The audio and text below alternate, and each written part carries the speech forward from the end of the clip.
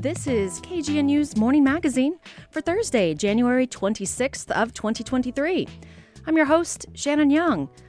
Coming up on today's program, a number of city and county officials, business figures, and Boulder residents gathered at the Boulder Chamber of Commerce yesterday to discuss so-called high utilizers. We'll have a report back from Alexis Kenyon.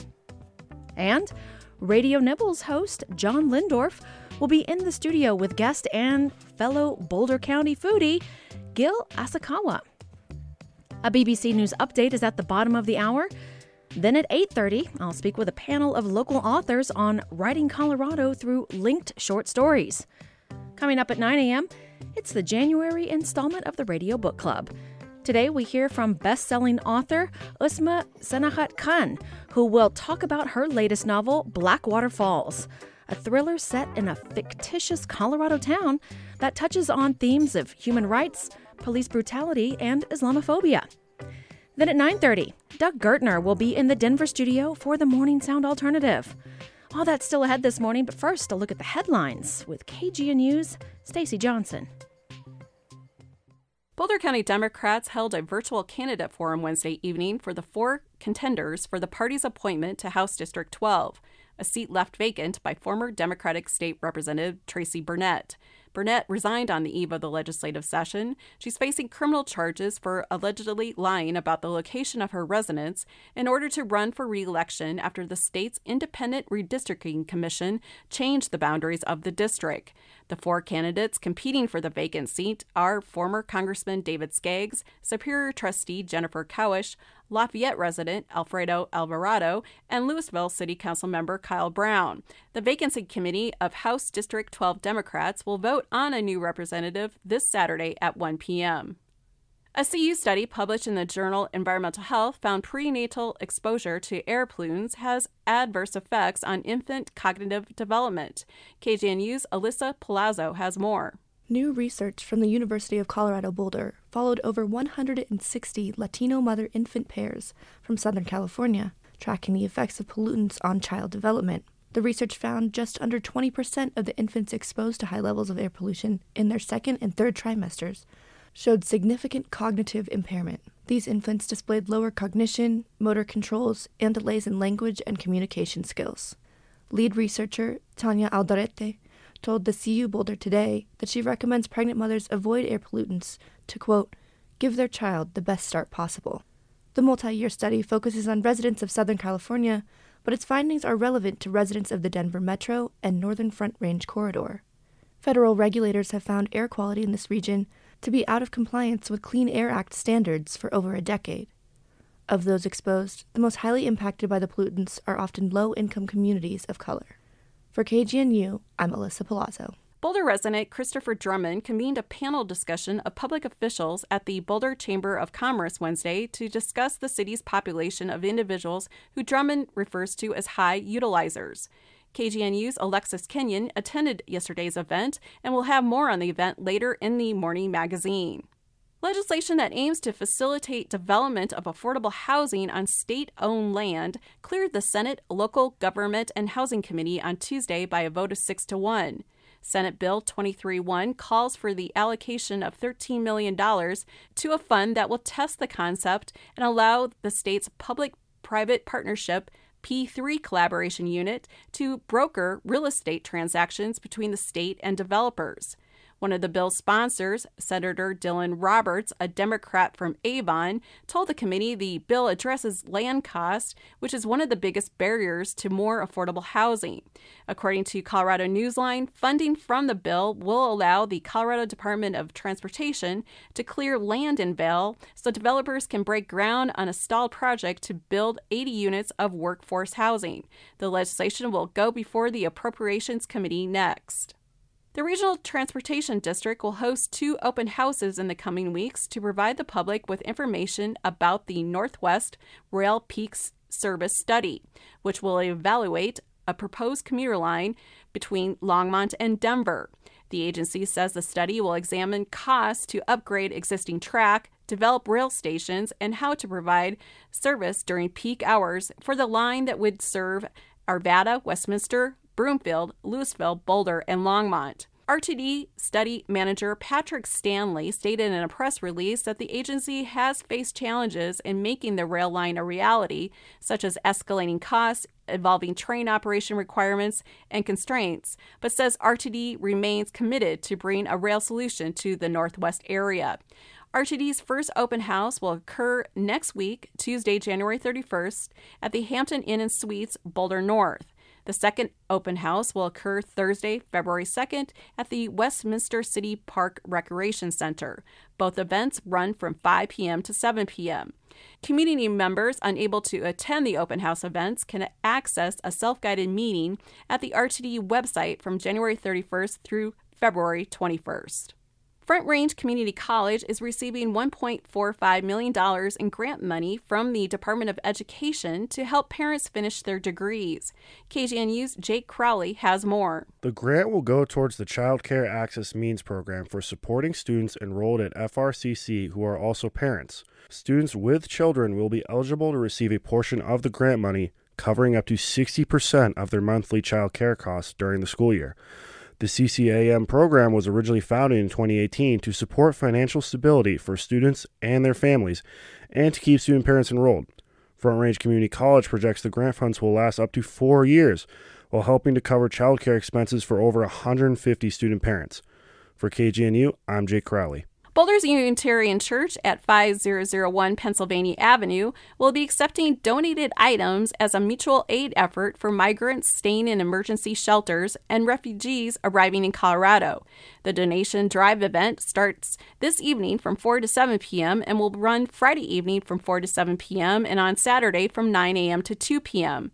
Organizers are asking for new and gently used items that include duffel bags, backpacks, men's winter and work clothes, men's boots with sizes ranging from 7 to 10, and new or unopened items such as toiletries, socks, underwear, and shower sandals. For today's weather, the National Weather Service says skies will be mostly sunny for Denver and Boulder, with increasing clouds for Fort Collins. Today's highs will be in the upper 30s for the northern Metro Front Range region. According to the National Weather Service, winds could gust as high as 37 miles per hour for Boulder and 31 miles per hour for Fort Collins. The weather agency says it will become windier in and near the Front Range Mountains and foothills through late this afternoon and evening. Strong gusty winds will then continue overnight. Peak gusts of 50 to 60 miles per hour or greater can be expected in wind-prone areas, including the Peak-to-Peak Highway, Highway 93 between Boulder and Golden, and US 36 from Broomfield to Estes Park. Scattered light snow showers can be expected in the mountains today, while the plains will see some sunshine. Tonight, skies will be mostly cloudy with gusts as high as 40 miles per hour for Boulder. Tonight's lows will be in the upper teens, low 20s. For KGNU, I'm Stacy Johnson.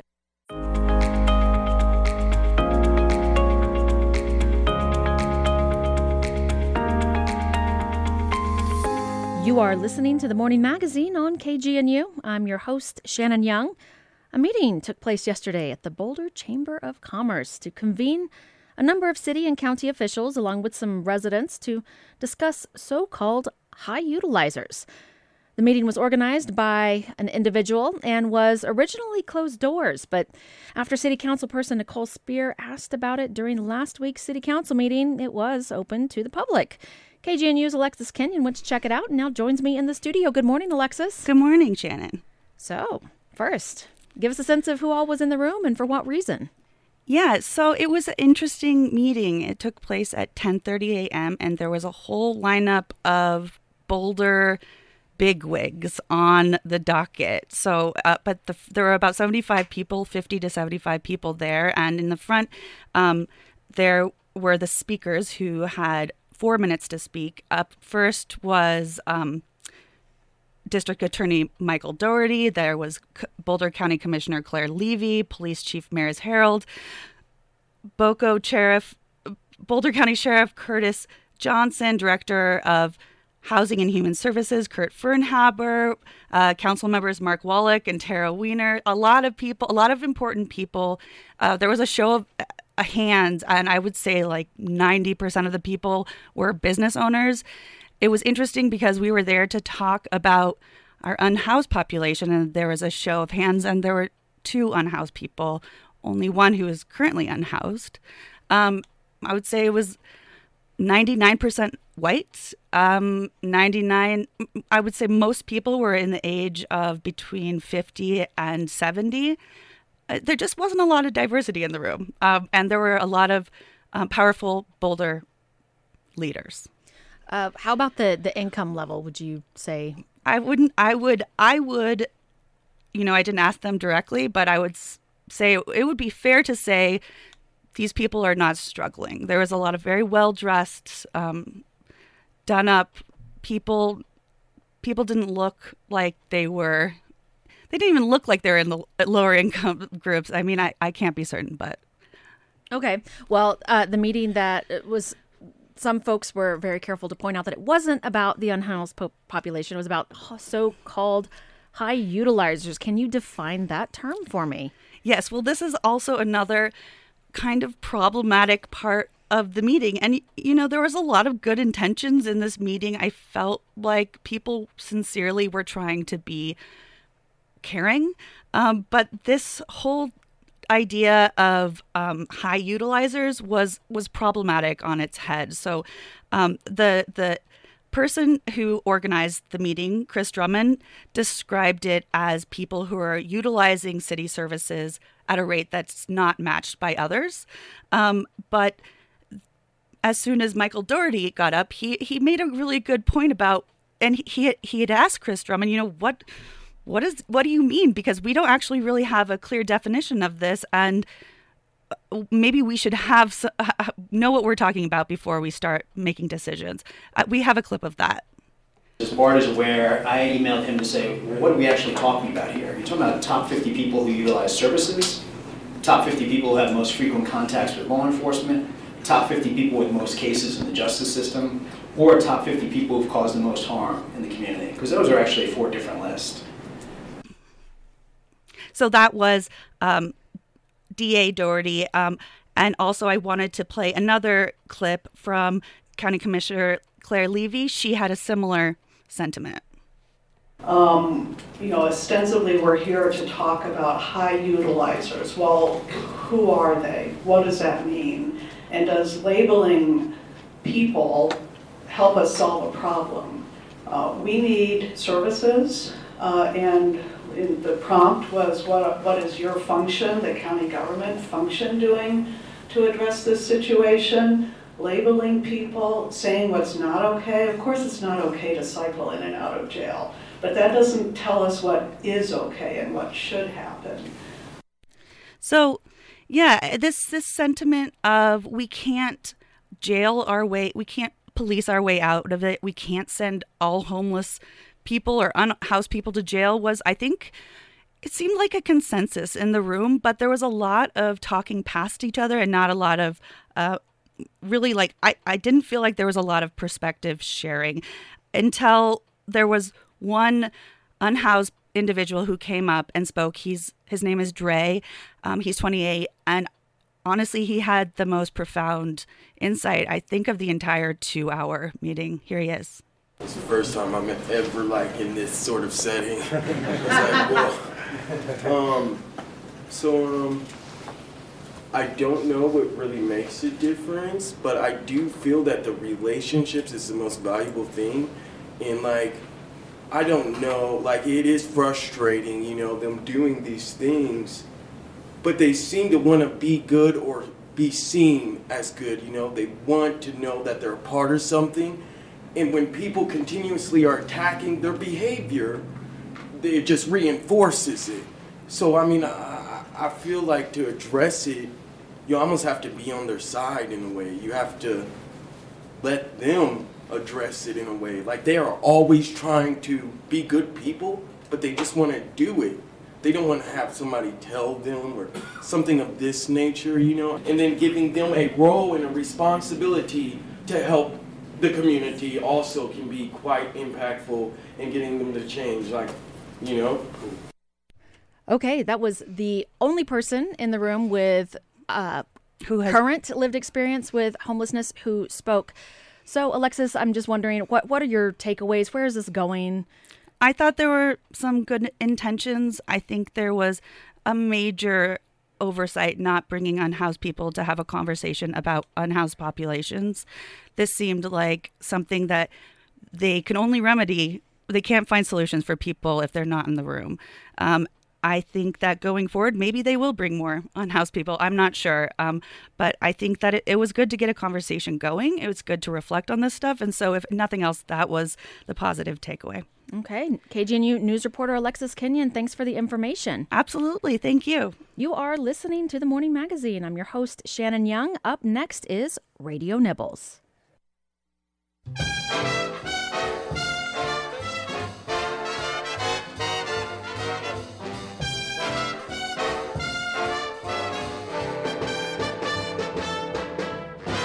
Have a banana, Hannah.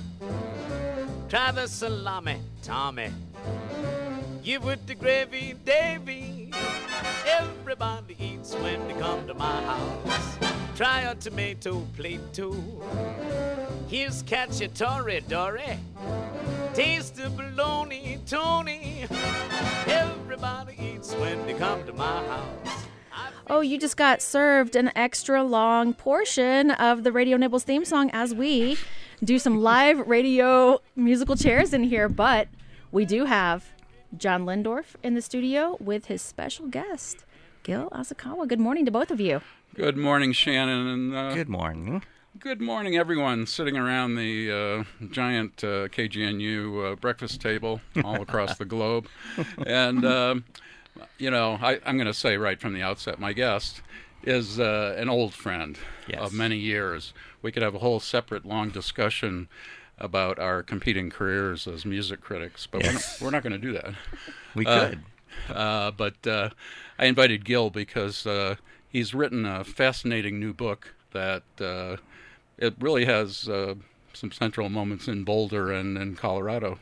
Hey, welcome, Gil. Thank you, John. You know, what's the name of the book? The book is called Tabemasho, which means let's eat. So it's Tabemasho, let's eat, the history of Japanese food, the tasty history, of Japanese food in America. But this is, in effect, a memoir of your eating life. It's right? It is. Starting with it has research in it. It has history. I actually learned a lot doing the research for the book, like you know, where things come from in Japan, when they started eating certain things, ramen, and right? The whole but it really ended up being part memoir because it is about my life and learning, watching my mom cook when I was a kid, and I was born in Japan, so you know.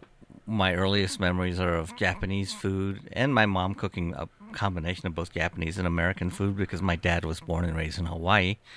And then it includes all this family stuff and personal memories. And which includes, when did you get to Colorado?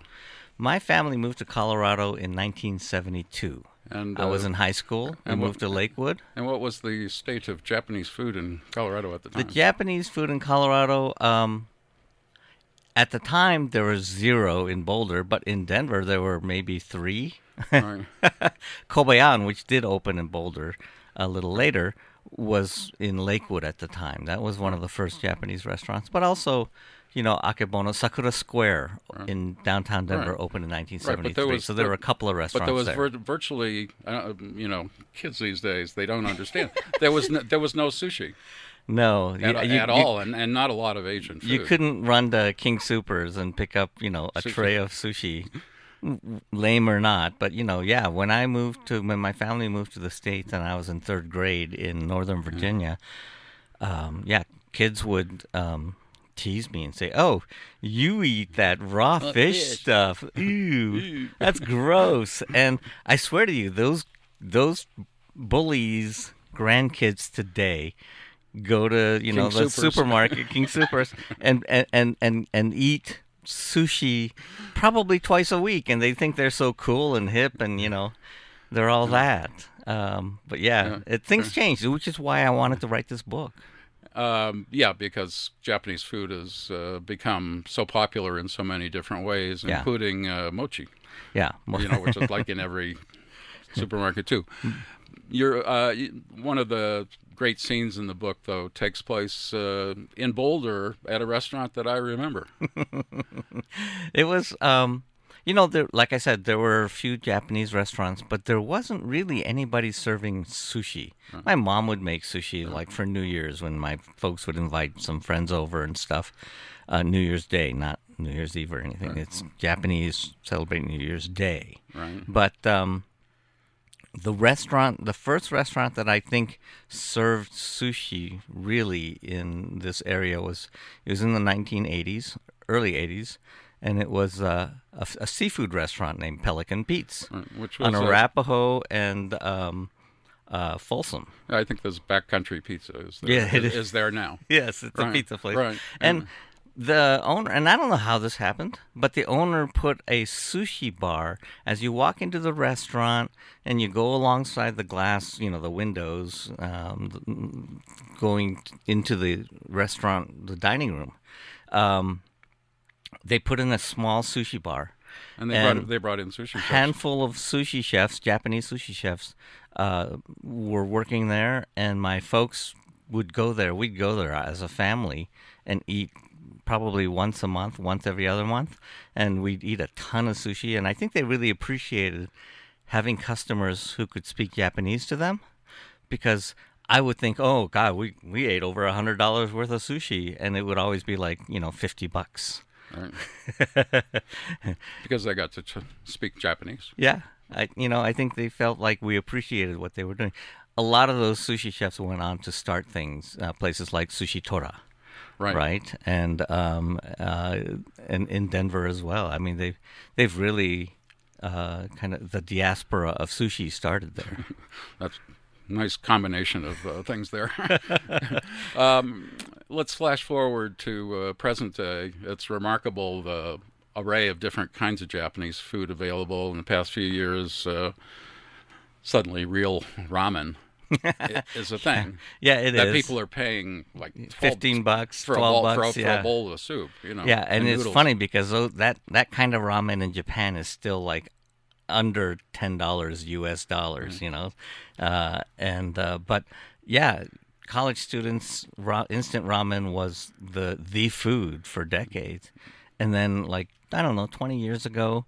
Real ramen started appearing on the coast in the U.S. and then kind of moved into the Denver area. You reviewed a place, Oshima Ramen, in Denver years ago, and my review is still on the wall. It was on the wall until they closed the place, right. And that you quoted me saying something about the cost or something.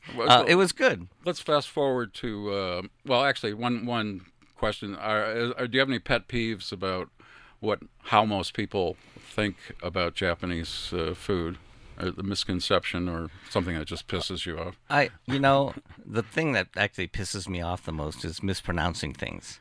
I've been at Japanese restaurants and I've ordered udon, the fat white wheat noodle soup, which I love, which is traditional Japanese, and the Caucasian server, young woman, said, "Oh, you mean udon?"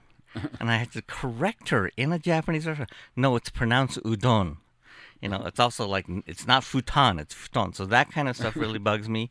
I wish more things that are traditional Japanese would catch on. Like? There are things that are, I think, hip and starting to catch. Udon, I think, is going to catch on. Okonomiyaki. Okonomiyaki which is Westerners call it. Westerners describe it as a pancake. It's not really a pancake. Yeah. It's a flat, sort of round, very organic looking mash of a fritter.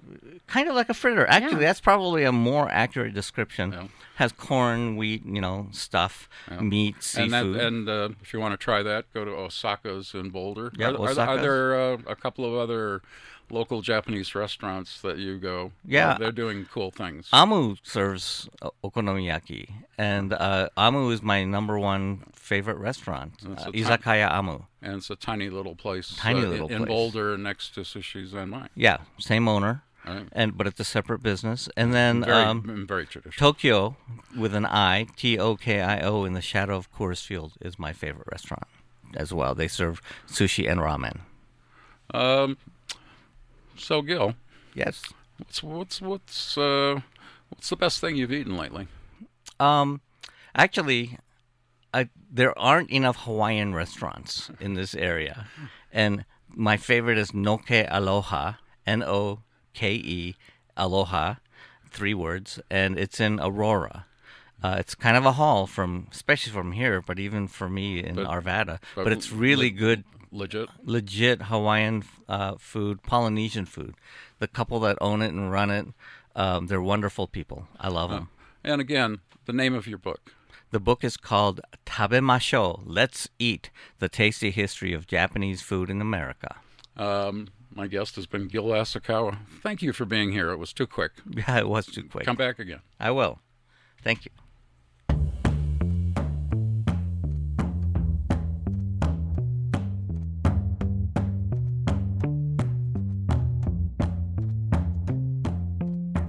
That's all the time we have for today's Morning Magazine. I've been your host, Shannon Young. Special thanks to Stacy Johnson, Jake Crowley, Alyssa Palazzo, Alexis Kenyon, John Lindorf, and Gil Asakawa for their contributions to today's program. Stay tuned for an extra large serving of local literature that's coming up on the other side of the BBC News headlines.